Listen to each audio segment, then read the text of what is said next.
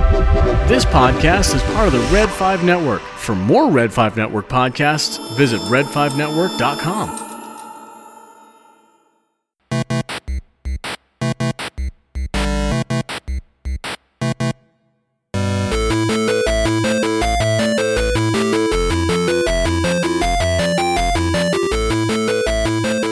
Welcome back to Pizza and Parsecs. I'm Dave. I'm Liv. I'm not going to waste any time here. We've got some very special guests on the show today, Liv. I know. Oh, I'm so stoked. Reb is here.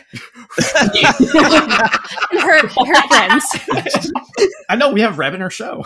Hi! So some of you folks may know that I do another podcast with my besties over on the Drift Space. And today we are hashtag blessed and highly favored to have them here with us today. Drift Space, G, Reb, JR, thank you guys so much for being here today. Of course, man. How long have we been trying to do this? Like a year? No. About right. Years, how long we've been on the air? Not quite.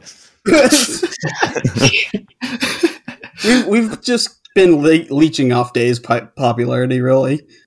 You mean my wife's? I've been leeching off Dave's popularity too. Doesn't it taste so good?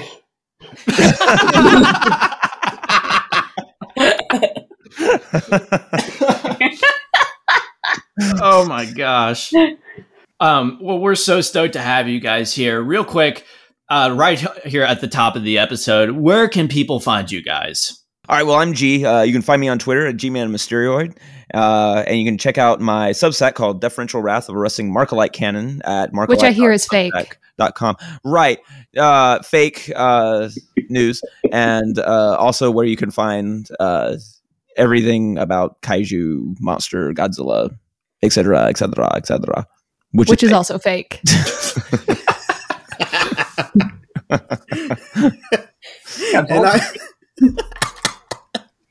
I've waited so long to do that.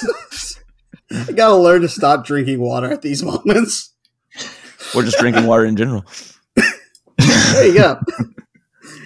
And I'm JR. You can find me on Instagram where I do cosplays of any kind of nature at Little Man Cosplay. I'm also on Twitter where I rant about whatever I feel like, mostly Power Rangers and old school cartoons. That is Little Man Says _1. And I'm Rebecca, or Reb, whichever you like to call me. If you want to check out my artwork, you can find me on the Linktree app, linktr.ee/reb.hudge, and check out the new artwork for Drift Space Season 2. Hope you like it. Yeah, so we do the show, The Drift Space. You can find it at bit.ly/TDSlinks. You can also hit us up on socials, Twitter, Instagram, Facebook, etc., at The Drift Space. We love interacting and hearing from everyone. And we hope the popularity of Pizza and Parsecs will spring us into stardom even further. Yeah, pretty popular over here. Well, Liv's president, so she can make pretty much anything happen. This is true. All right, so let's not waste any time here. Let's not bury the lead. Today, we are talking the Snyder Cut. But, folks, if you're here over on Pizza and Parsecs, this is only part 2 of this discussion. If you want to hear part 1, you just heard the links here. Head on over to the Drift Space episode 26 to hear part 1 of our discussion. With that, let's continue. Pick up where we left off, guys. Can I bring up one thing about Wonder Woman? Well, we haven't even touched anybody else yet, so yes, go ahead. Yeah, I mean, we've talked about the Amazons. Right. And we might have mentioned Wonder Woman, but we haven't really talked about Wonder Woman as a character yet. So, Liv, I know that you have thoughts here. You're chomping at the bit. You're begging me while we're on mute, like, to talk about Wonder Woman over here. That's not what I'm doing. That's not true. She has a bat gun to my head. I do not. The lasso of truth. No, that one maybe. Lasso of Hestia compels you to tell the truth. And Yes. Liv, I will turn it over to you to talk about Wonder Woman here. And I'm going to keep this relatively brief as possible, but I do want to just say I love the development of Wonder Woman's powers in Justice League and I am going to pull Wonder Woman and 84 into this, we get to see an almost completely in her prime Wonder Woman really coming into her own, knowing who she is, what kind of superhero she's going to be, and what her powers are, like what she's capable of doing with her powers. And I think the prime moment is the terrorist attack when she saves the school kids. The black clad terrorist attack, yeah. We get to see her zip through and in 12 seconds not only disarm almost every single one of the terrorists, but take the bomb, throw it in the sky, and then come back and block every single bullet, except for one where she moves the kid over, and that's fine too. Like, that was super cool. That was so sick. Oh my god. Do better, Dude, Wonder Woman. come on, Wonder Woman. But it's not just that either. If we look at Wonder Woman 84 and we look at the first scene where we see Wonder Woman come in and she stops the jewelry robbers, she looks at the little girl and kind of gives her the shh moment, basically making this kind of known that she wants to continue to be a secret. She doesn't want people to really idolize Wonder Woman and be this kind of figure in the world. And again, trying not to compare too much, but in the theatrical version, we see a lot more of that hesitancy to be out in the public and still not wanting to be a full-on, like, I'm going to be a superhero who shakes hands with everyone and says, hey, how you doing? But I really loved this moment after she disarms and kind of basically blows up the main guy, and all you get is his hat with her awesome gauntlets, where she is like touching each child saying, hey, are you okay? Come on, it's okay. You can stand up now. You can get up. And there's that one little girl. I cried both times I watched this part. Where there's that one little girl and she sits there and she seems kind of still scared. And she's like, are you doing okay, princess? And she looks at Wonder Woman and she says, can I be like you one day? And she tells her you can be whatever you want. Just the development of Wonder Woman being Wonder Woman and wonderful and just a gorgeous, wonderful human being. That is all. I have nothing to add, and nobody can change my mind that Wonder Woman is amazing. I feel like we should play the song from Wicked here. It feels wonderful. They called me wonderful. It's Liv and I are about to come to blows again. I love Wonder Woman. I love Wonder Woman. And moreover, I think Gal Gadot is perfect for the character. Like that's some of the most incredible casting since Christopher Reeve's Superman. I'm feeling there's a butt coming on. Oh, there's a definite butt. You know, she was the brightest part of Batman versus Superman, quite literally the only watchable force in that movie for me. And as disappointed as I was with Wonder Woman 1984, the movie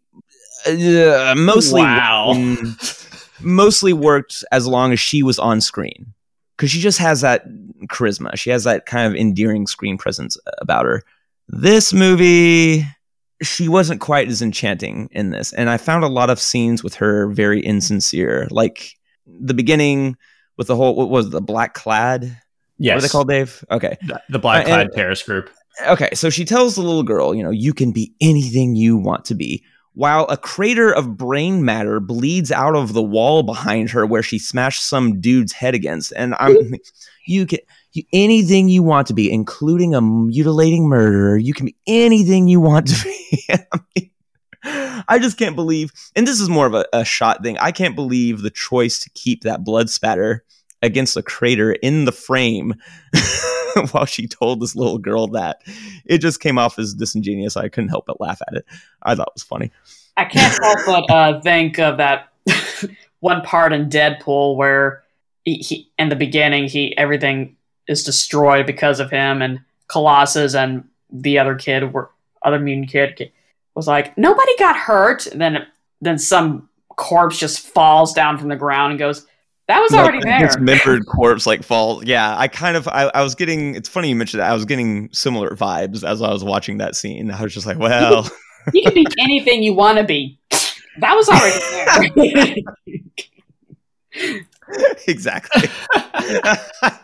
It was just really funny to me. I was just, anything you want to be. I'm like, no, She absolutely blew some guy's brains out against the wall. Well, to be fair, their brains were going to be blown to bits either, too. This is true. This is very anything you want to be. But yeah, Wonder Woman, you just kill anything you want to be. Gold bug.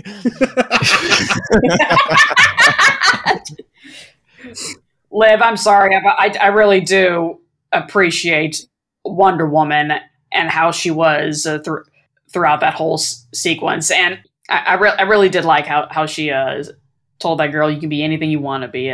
Very heartfelt, sincere. I still anything you want to be. It's okay. Godzilla sucks, so I don't care.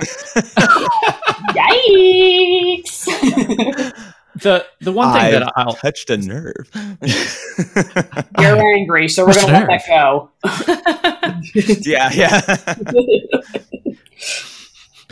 Oh man, can't wait to hear more hot takes on Godzilla in the future episodes. 10 minutes. The one thing I'll say about Wonder Woman in this is, I love Wonder Woman. Let me start off by saying that. But I feel like, this is not a movie where she is front and center. And I don't feel like Wonder Woman is the most important character in here. I feel like of all the character development we get, hers is the weakest in the scope of this movie, which makes sense because we have, at the time of this movie, we already have Wonder Woman. Yeah. Patty Jenkins told a great story there. Yeah. So I don't feel like we needed as much character development. Where I do feel like we had some very strong development when thinking about the Amazons is just the Amazons in general. Which I think we needed. We Liv, you talked about earlier, Hippolyta, and, actually experiencing her heartbreak as the temple or the vault, crashes into the ocean around Themyscira. Actually experiencing the heartache and seeing Connie Nielsen's performance there. That was absolutely beautiful. Understanding more about the Amazonian culture. I feel like we get a little bit more development out of the Amazons in this. And, the more I watch the Amazons on screen, the more I'm I feel like Zack and Deb Snyder, talking about the Amazons were Deb says to Zack, you know that movie you made a few years ago about all those half-naked men? There were 300 of them. What if they were all women and there were more of them? And they were all awesome. And I feel like that's how the Amazons were born. Which is awesome. You make a good point. It almost as if the Amazons was kind of an extension of the Wonder Woman character in this movie. And I didn't mind that Wonder Woman, her character didn't go through much of a journey in this film. That's fine. Yeah. I just felt that she had more of that charisma in Batman vs. Superman, in Wonder Woman 1984. And I didn't even like that movie. I think I liked this cut of Justice League more than that movie. But I don't know what happened here. I'm not entirely sure. Maybe it was the way she was shot. Maybe it was because there wasn't enough time given to her. I'm not entirely certain. And it's funny because one of my more favorite scenes with Diana was actually in the theatrical cut. And it wasn't here. It was her moment with Bruce after they resurrected Superman.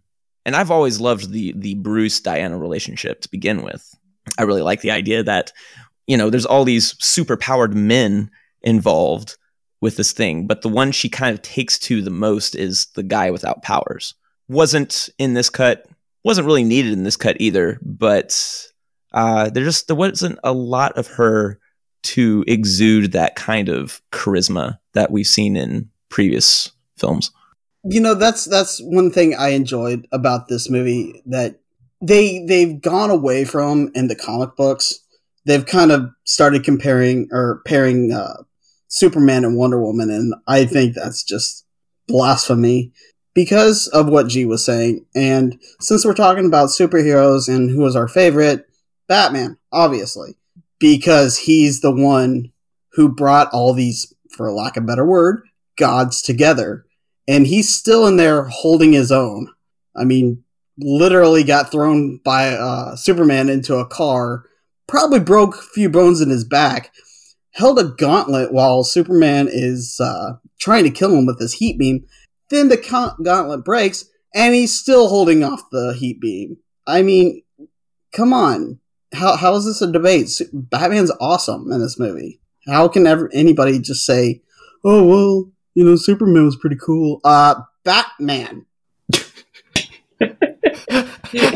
I mean, I don't think anyone's going to disagree with you. I still Definitely don't not. think this version of Batman is very good. I don't like Batfleck, and I'm absolutely confused as to how people call this the best on-screen Batman. Maybe visually, because he does, you know, I guess he looks like he stepped out of a comic book page or whatnot. But Batfleck still doesn't work after all this time. He still doesn't work for me. I still prefer Michael Keaton. Well, always. And Or Christian Bale. Christian Bale. Or Christian Bale. Yeah, here they just got an actor too big for the part, I feel like. And, you know, you're right. He does look like he just stepped off a comic book page because, you know, at the end there, he's holding on to the tank. I'm like, oh, Batman Year One.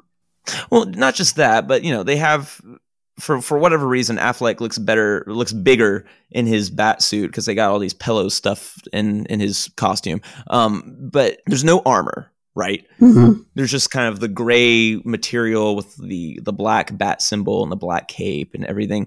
He looks great, but we're kind of getting into, you know, mistakes that were made in Batman versus Superman. The fact is, he is Batman in this universe, in this iteration. This is what we've got. I think they did the best with what they had. I'll give him that. And you're right. You know, Batman does take on like the biggest challenges, regardless of what powers he does or does not have. They kind of made it seem like he wasn't so much on a suicide run in this cut of the movie, but let's be honest, he was borderline on a suicide run going into the final battle of this movie. Yeah, the one thing that I'll touch on with Batfleck here, At least he Right. didn't kill as much as time in this movie. This is my complaint. He should have killed more. I think I like Batfleck a lot because the version of Batman we're getting in here is more akin to The Dark Knight Returns, and that's probably one of my favorite adaptations or time periods in the Batman sagas. Right? I mean, so much so that even in one of the nightmare sequences, you see the tank from The Dark Knight Returns. So I think it is explicitly written out for us that the version of Batman you're seeing here is probably more closely aligned to what you see in The Dark Knight Returns, where Batman is built like a linebacker. Mm-hmm. He's much bigger. He looks like he could actually, you know, beat up everyone. Which I don't think that's where Batman should rest. You know, Batman is first and foremost the world's greatest detective. That is what Batman is. I always would like to see more of that than, you know, a standard Batman kicking butt, if that makes sense. No, and I completely agree. Like, visually, he looks like he's really stepped off the page. And I know Snyder was really aping on the whole Dark Knight Returns mythos when he was creating this version of Batman. I think for this movie, he was pulling back from that a little bit more because the one in Batman versus Superman was not a fan of. Just the mass killing he committed in that, and He was a little too bloodthirsty. yeah, it was a little too bloodthirsty. He was not inspiring. Of course, the only hero inspiring in Batman versus Superman was Wonder Woman. In this movie, he's definitely pulled back from that. I mean, we only see him kill off the Parademons. the Chitauri, right? And Whoa. Whoa. hold the phone. And that's been an episode of Pizza and Parsecs. I'm Liv. and that's, you know, they're not human, they're creatures, whatever, fine, kill them off. That sounded terrible, but I really didn't. And then Kill him. kill them all. Kill them all. The boo box. But, you know, it's just that when Batman's mowing down people in a van down by the river, in Batman versus Superman, I'm sitting there kind of cringing a little bit. But when he's taking out giant insect creatures, I'm like, well, no one likes insects. So it just felt like he was pulling back from that a bit more. And we have the line, my favorite line probably in there is, faith, Alfred, faith, where he's becoming more optimistic. And I enjoyed that take. We were edging a little bit closer to the Batman we all know and love, but it's still Batfleck for me. Okay. I think that's a good place to sort of transition from our heroes to the big bads. That's right. We're talking all about the dark sides, the Steppenwolfs, the Parademons, the Apocalypses. There's big bads aplenty in the Snyder Cut. Let's be real here. And for me, at least, like the interpersonal dynamics between them felt very layered and super interesting. So what did we think about the villains here, guys? I want more Lex Luthor. I said it. Come at me. Okay. I don't care. You're wrong. Godzilla sucks. You're still wrong. Well, let me kind of get things kicked off here, because I feel like, this is the first on-screen adaptation that we have from Darkseid here. Live action. So, yeah, for live action. So, who is Darkseid? Darkseid was created by the visionary and legendary writer-artist Jack Kirby. Now, Darkseid is nephew to another character that we see in Justice League, Steppenwolf. That's right. Steppenwolf is Darkseid's uncle, which makes the dynamic between the two of them all the more interesting. But basically, without getting into too much detail here, Darkseid rose up through the ranks on Apocalypse and strategically maneuvered himself into positions of power, eventually finding himself as the leader of Apocalypse. So what can the dude do? Why is he so bad? First of all, dude can control minds. He's got these psionic abilities. He can bend an entire planet to his will. And he's, of course, got Omega beams. Guys, we got to see Omega beams in here. I was so happy. Oh my gosh. So cool. He's got Omega beams, but that's actually sort of a subset of what's called the Omega effect that he has.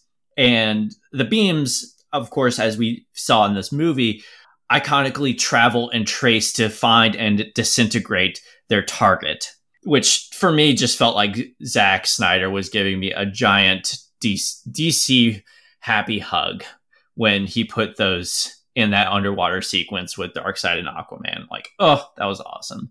So part of the other thing with the Omega effect is he can also use those beams to resurrect, and they can also be used to teleport things across space and time.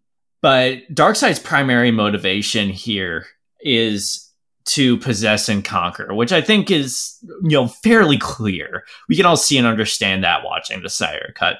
We even hear about his conquests and turning planets into dust. He becomes especially invested in this thing called the anti-life equation, which I feel like Diana gives a pretty good explain like I'm 5 in the Snyder Cut. So I love that we actually got to see Darkseid in here.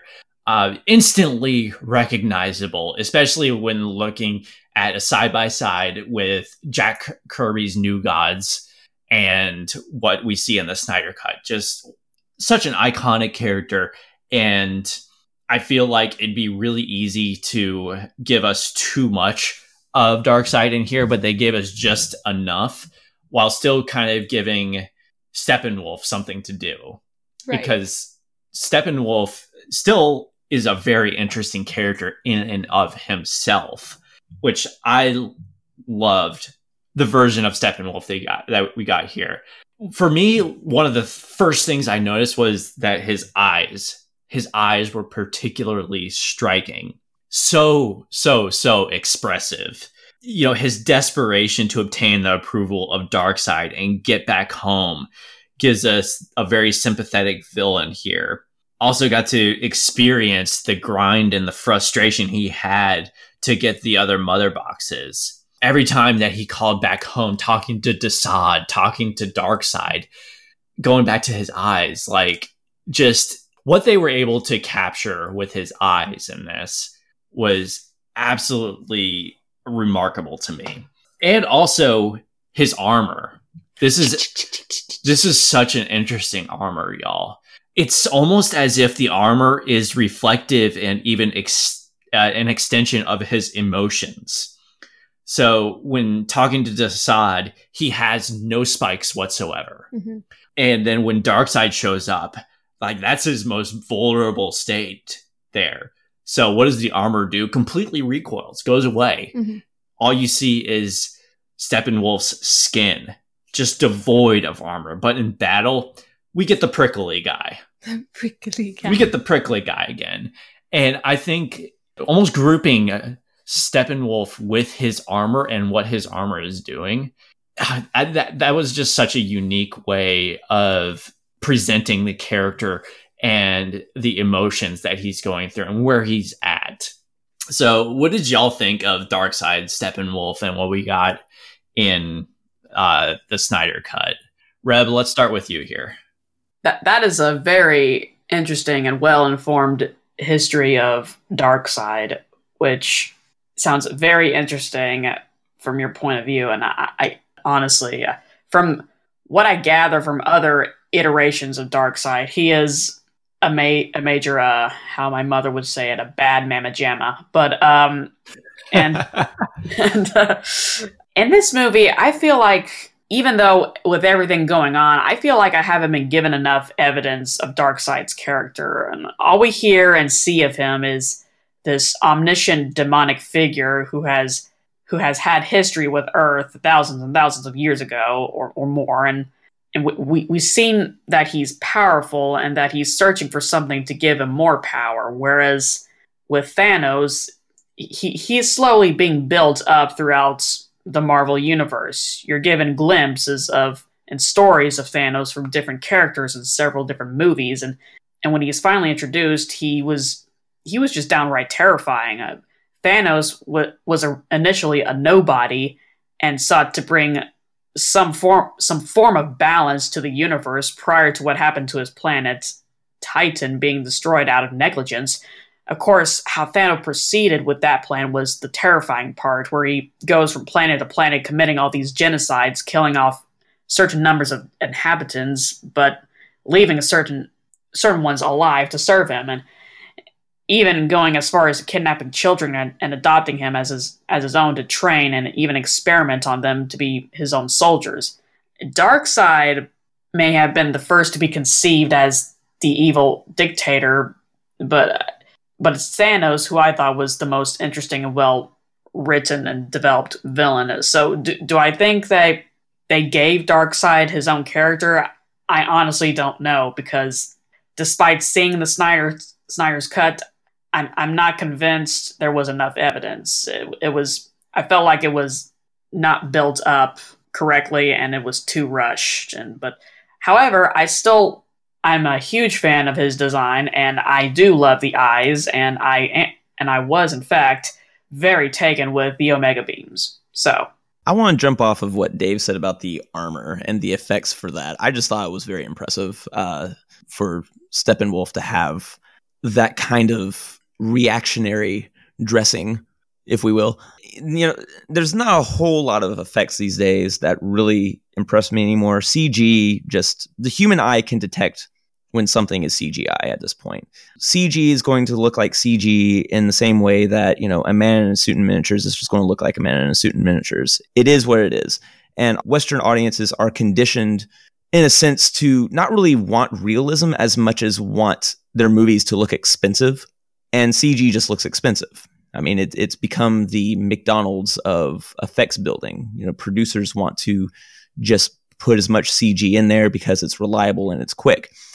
So as a result, computer generated effects don't really wow me like they did back in like 1993.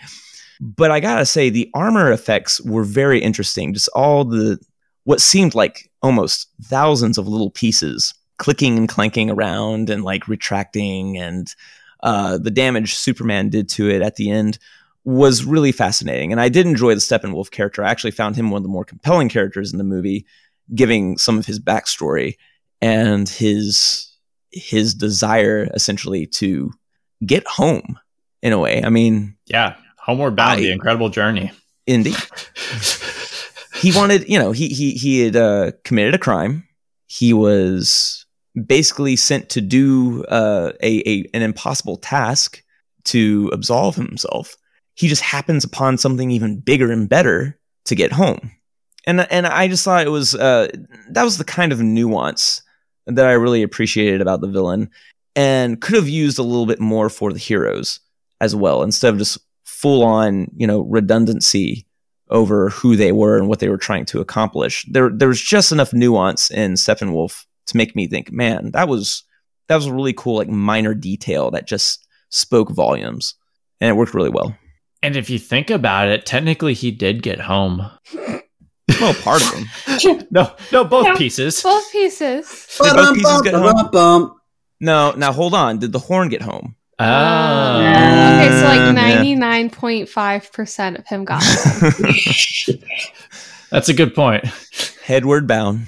I love how Desaad mentioned that Darkseid Steppenwolf has failed us, and he's like right there on the floor, headless, with Darkseid's foot on top of Steppenwolf's head. I feel like Darkseid should have said, "No kidding, really? He failed? Are you sure? Let's ask him. Hey, Steppenwolf, have you failed us?" Yes, I have failed. Some weird mix of like Deadpool and Tropic Thunder. You really suck when you get stabbed by Aquaman, kicked by Superman, your head chopped off by Wonder Woman, and your own nephew crushes your head within 5 seconds of each other. That's a bad day. Sounds like Thanksgiving at my house. JR, are you okay? You know the answer to that. Just his head. Oh, man. And there's this one shot that I really want to call out with Darkseid, where he's just sitting on the throne, sitting there thinking to himself. It reminds me a lot, and I feel like it pulls from Conan the Barbarian, where at the end, like, Conan's just sitting on the throne thinking. I really just like that one shot of Darkseid. I thought that was beautiful. But you're probably wondering, what is he thinking? Man, what is he thinking? And a thought came to my head. It was like, did I leave the stove on? I need more lamentations. What's Darkseid thinking? Put that cookie down now!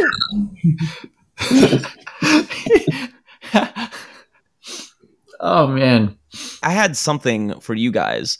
Was there anything you thought, playing the comparison game, because I'm not afraid to do that, is there anything that you thought the theatrical cut did better than the Snyder cut? Green Lantern.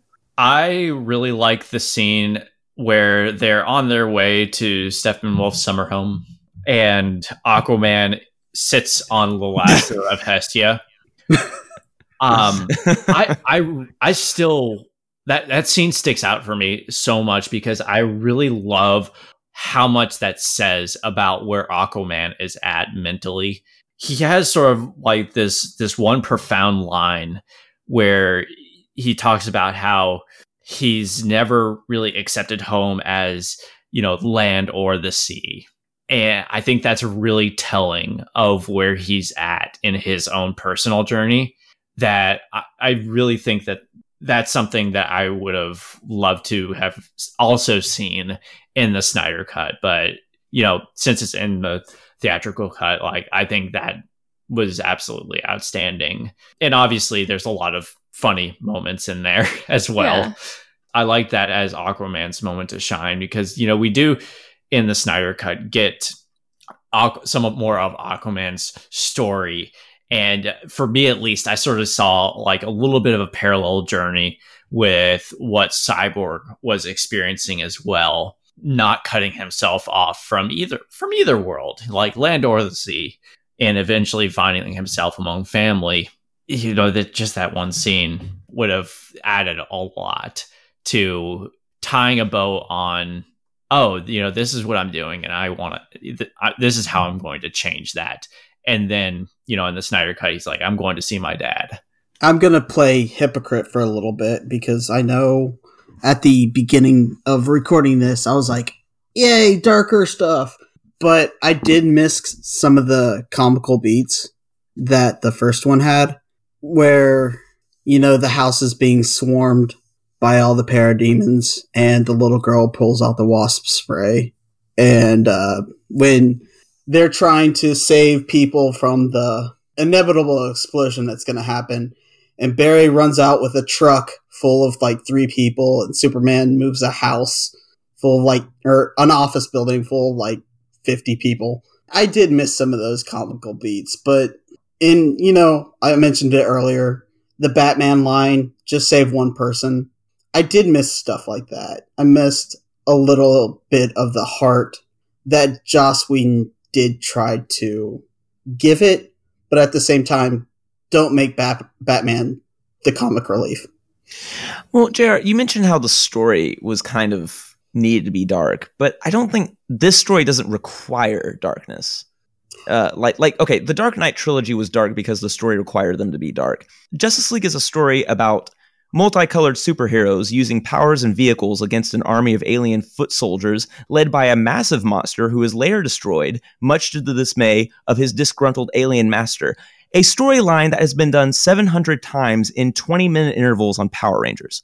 You can't tell me this needs to be dark. This was just dark to be dark. The Avengers did a near identical storyline, also involving cube-like objects or MacGuffin, and was both shorter and lighter. This goes into a conversation that we've had several times, you and I, where it's kind of the DC over Marvel preference, whereas DC tends to go a little darker with their material. Marvel tends to go a little lighter. Which is fine. Yeah, it's fine. And I'm not saying the movie has to be 100% dark. When I saw the movie initially, the Whedon cut, it felt like Avengers. It felt like I had seen the carbon copy of Avengers. So I appreciated this one being slightly darker. I'm not saying tonally different. Yeah, totally different. I'm not saying it had to be black eyeliner, cut my life into pieces, but when I was a young boy. I'm so proud of you right now. I just fell more in love with you. When I was a young boy. Well, I took an intentional direction this weekend just in case someone brought this up. Because, yes, I watched the Snyder Cut twice, and then I watched the theatrical cut in between both. And looked at Dave, because he didn't watch it with me. I looked at Dave and I was like, I feel like somebody's going to ask to play the comparison game, so I'm just going to come up with a defense just in case. And if I use it, I use it. If I don't, I don't. It's fine. So here we are. We cannot look at these movies as the same movies, but we also cannot look at these movies as different movies. I personally believe that these movies are a comparison to each other, and they complement each other in ways that we have not seen before. If we look at it in the sense of one sucked, one was good, or one's a lesser of the other, or even in the sense of one has a more lighthearted youthfulness to it and the other one's super dark and for adults. It doesn't matter which way you look at it. I think that these movies really complement each other in the sense of the theatrical version. And Rebecca, I know you have a different kind of introduction to this and you didn't watch the theatrical version, but I think the theatrical version itself complements the Snyder Cut and vice versa. I feel like I was able to sit through the 4 hours and really chew on all of the newness that the Snyder Cut gave me because I already had the bones of the movie in my back pocket ready to go. And then when I watched the theatrical version, I was able to pick up details that I, missed, but also was like, oh, I'm really glad that they went a different direction with this in the Snyder Cut opposed to what we have now. So now we have 2 layers. For example, in the theatrical cut of Justice League, we have Victor, who is struggling with being a cyborg. Now, very specific on those words. He's struggling being a robot, a cyborg. Whereas in the Snyder Cut, we don't have to go on that journey of discovering how to utilize his new powers. He's already kind of on that cusp of, I get it a little bit. He's now struggling being the hero cyborg. He's struggling with his internal heart self opposed to his machine self. How he uses those powers, but, thinking about the conversation he had with Diana. Yeah. And I don't think I would have appreciated that if I didn't now have a theatrical version that tells me kind of one story of Cyborg, and now a Snyder Cut that tells me a different story of Cyborg and gives me a little bit more of the taste of Cyborg. And yeah, we can sit here all day and say, I wish that we had this particular set of dialogue in this movie, or I miss the fact that Bruce was a little more like lighthearted in the first one, and now he's a little bit more of like a silent leader in this one.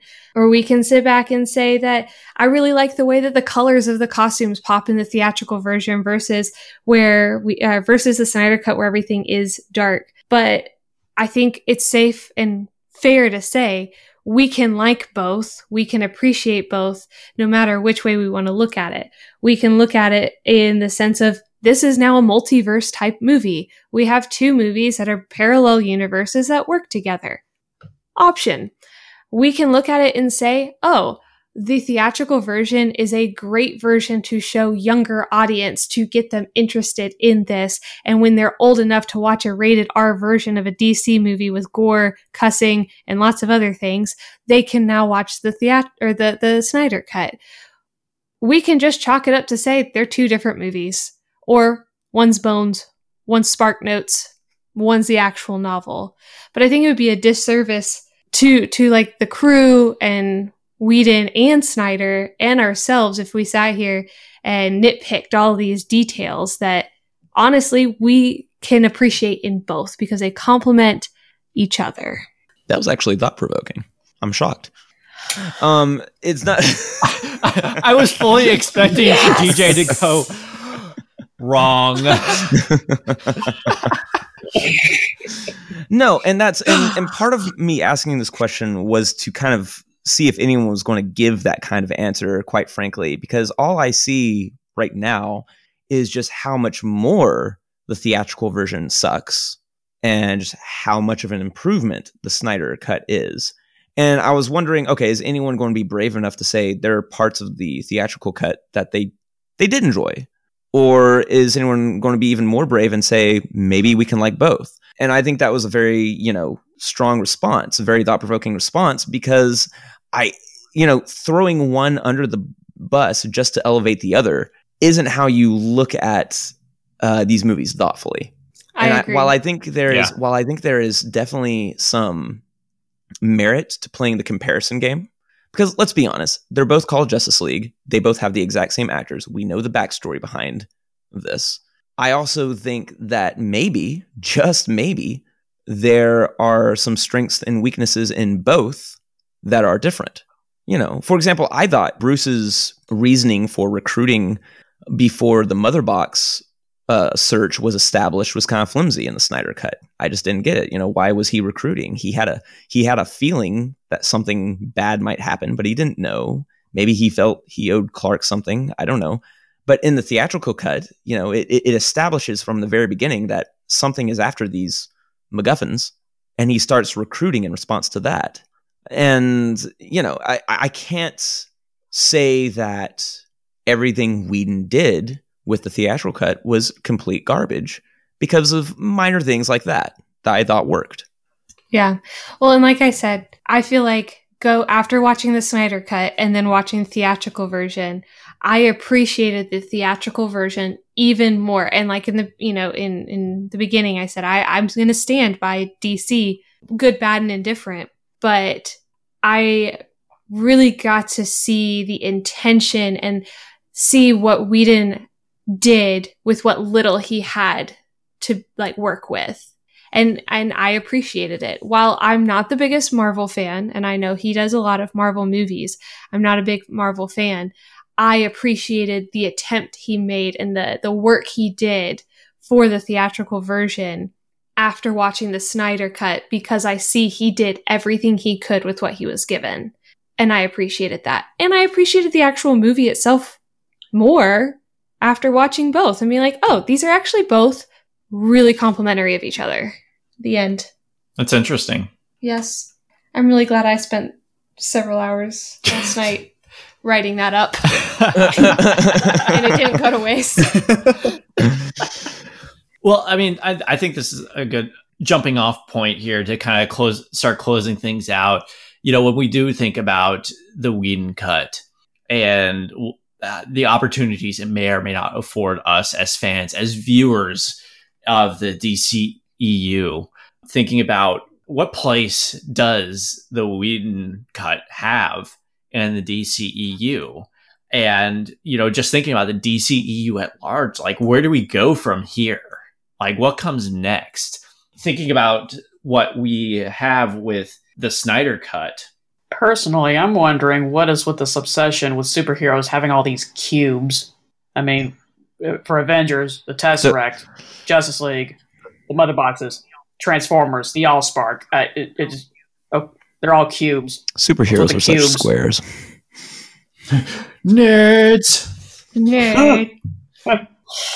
And, you know, obviously the Snyder Cut sets a precedent with what what sort of influence the fans can have and what powers the directors have over the studios and things like that. But it, you know, precedents don't have to be followed. This could be a one-off shot here. We don't have to continue down this road, but I would be curious to hear where you guys would like to see this go from here as well. I would like to see the Whedon cut still be considered a canonized asset to the DCEU in its own direction and utilize that as a multiverse, as a different layer, as a different universe or a different parallel thing. And I think it would be really cool to see them go down more of this younger version. This more appeals to the younger audience in parallel to what Zack Snyder has set up for us.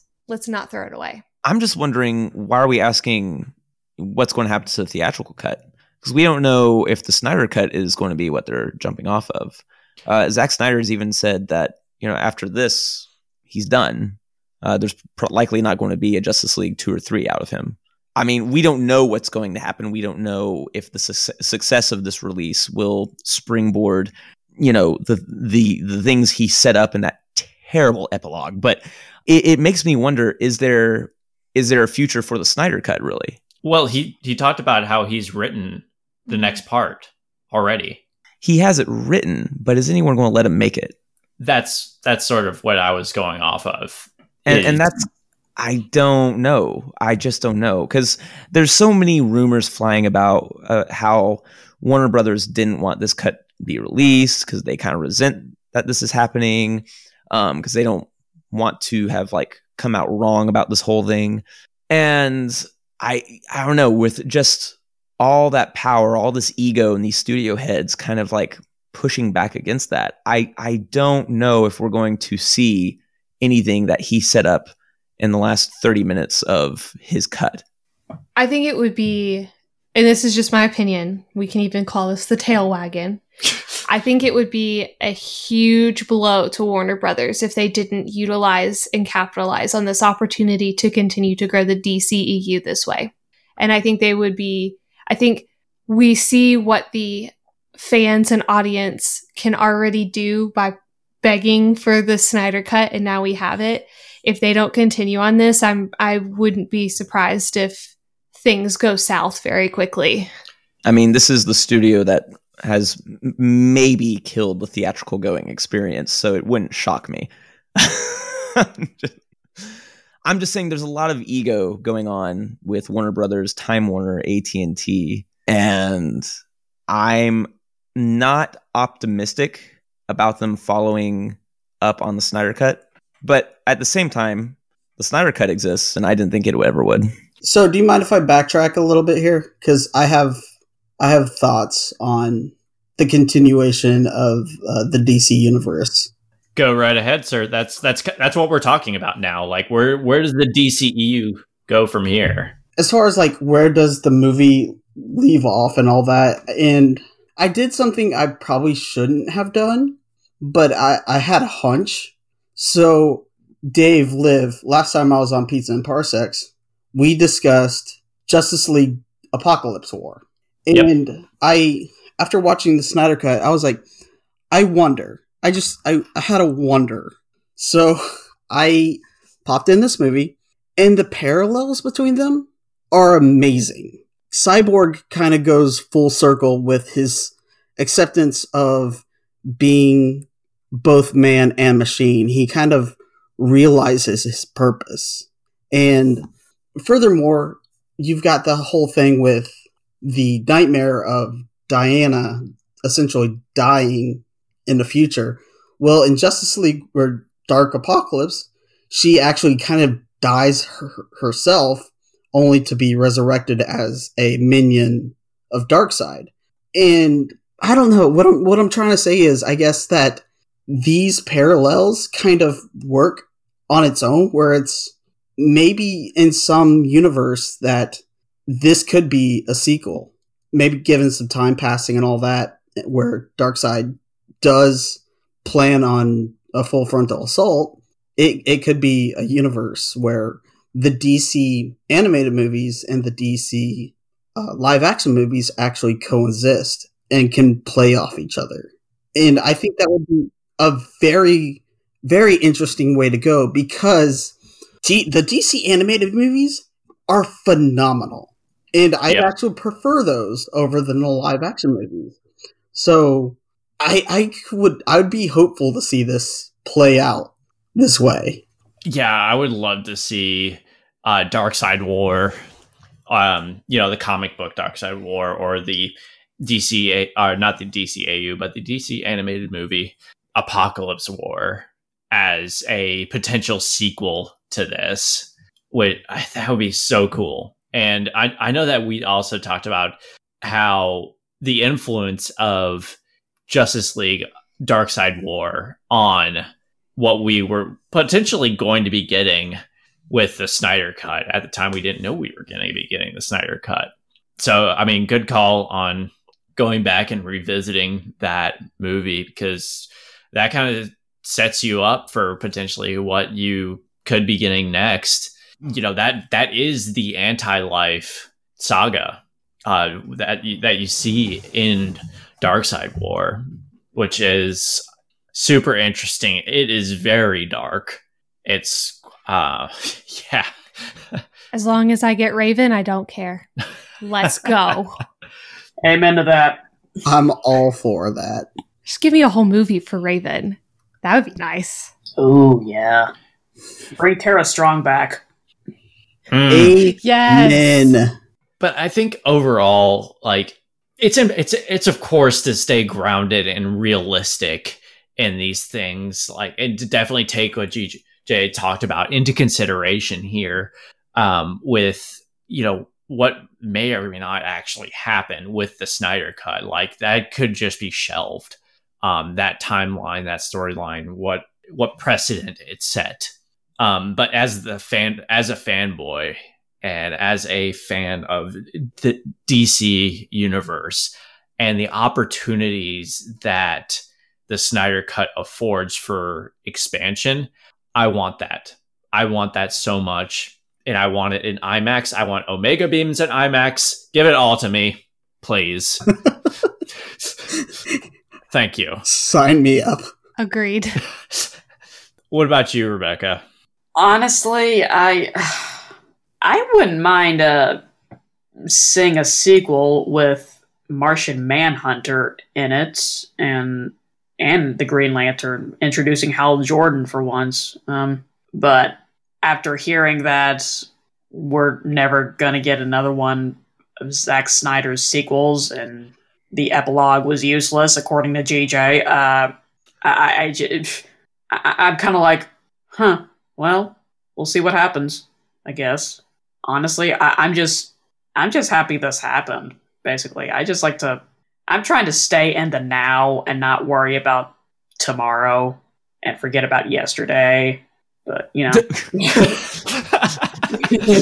Yesterday, oh, my problems seem so far. Yeah, no, in some ways it was kind of a genius move on Snyder's part to leave it on, basically make a 4-hour commercial for the next Justice League movie we'll never get. But I just can't say, understanding studio executives like I do, having met a few as well, they don't care whether or not you've left a massive cliffhanger or not. They care about their agenda over anything and how much money that agenda is going to make. And if they don't see it as viable, they're not going to do it. I don't know if any of you read this, but Zack Snyder, he completed this for free. Yeah, this whole movie was pro bono. Yeah, he was not paid for this. Part of the reason he was not paid for this, he didn't want to be paid for it, is because he wanted to, he wanted this movie to be his distinct vision. Practically, he can't do that again, right? Well, no, he wouldn't make a living. Right, and practically, he can't make another 4-hour movie. So I don't know where this is heading, quite frankly. All I know is I like the characters, and whether we get this iteration or some other iteration, I'm open for more, and I just hope they're good movies. I mean, I'm not hoping for another 4-hour movie. God, no, of course not. Well, I mean, just a continuation of some sort. Just animated. Dare I ask, any other final thoughts before we wrap things up here? I strongly disagree with GJ, but are we surprised? No. No. Not at all. I'll just leave it at that. I'm glad I got more than a Green Lantern flying away. Yeah, the best thing in the whole wide world. He lost his hand. Oh my god. You and limbs. I love limbs coming and flying off. My favorite. All right. Well, Drift Space, guys, truly a pleasure to have you guys on here. Happy belated anniversary to you. Thank you for letting us be a part 2 of your anniversary episode. So grateful for you guys on a personal level. Thank you guys so much. Should you be patting yourself on the back? Yeah, it's kind of weird. Are you stroking your own dismembered limb? No, I'm not. I am guest on 2 awesome shows here. Are you the Aquaman? Not quite land lover, not quite sea lover. I have not found home in land or sea. But in all seriousness, thank you guys so much for jumping over here on Pizza and Parsecs to geek out with us over here. Real quick for our listeners out there, where can we find you guys again? I'm G. You can find me on Twitter at GManOfSteroid, and you can check out my new Substack called Deferential Wrath of a Rusting Markalite Canon at markalite.substack.com, where I talk about how lame Harry Potter is. Sounds fake still. Fake news. You just took the wind out of my sails by saying that. I steal yours on that. Harry Potter's awesome. And I'm JR. GJ's wrong. The end. I'm turning everyone against you, GJ. One person at a time. Liv, this is a fight we've been having long before you showed up. One that nearly ended up with JR drowned. Or did Amber Heard take the moisture out of you? That's why I haven't been drinking enough water. Flashbacks. And I'm JR. You can find me on Instagram, where I do cosplays. That's Little Man Cosplay. I'm also on Twitter, where I rant about Spider-Man, Power Rangers, and currently Danny Phantom. You can find me there at LittleManSays_1. And I'm Rebecca, the sane one. If you want to check out my artwork, you can find me on the Linktree app, linktr.ee/reb.hudge.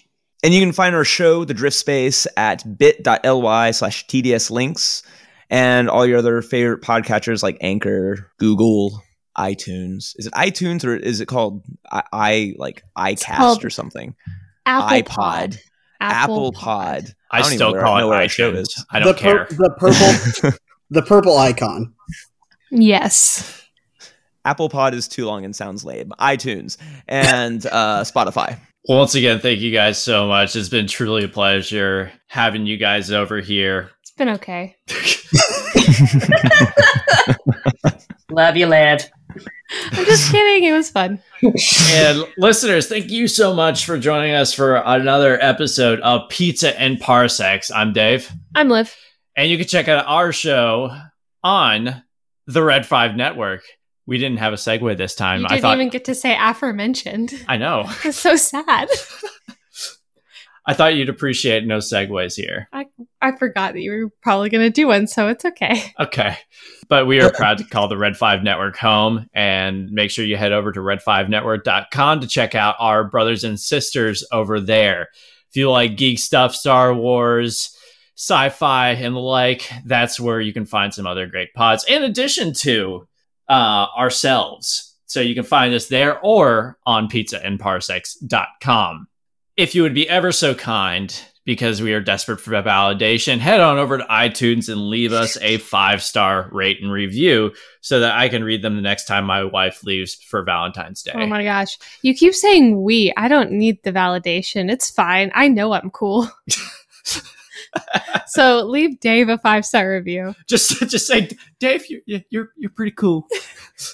I don't care. Wait. It goes up to 5 stars? Oh, this is awkward. Or if you hated the show, still leave us a 5-star. And then tell him you're here for me. Yes. You know, it's a great way to get the word out. We're still a small podcast and it gets us on the recommended lists. And it's great for that on the iTunes. We have social networks. We're at Pizza and Parsecs on your Twitters, your Instagrams, your Facebooks. We don't use Facebooks because we found it to be pretty much useless. So pretty much just Twitter and Instagram, mostly Twitter. There you can give us all the hollers you've got, and we always holler back. Holla! And as always, folks, thank you guys so much for joining us. Mischief managed. May the force be with you, and God bless. And always stay strapped.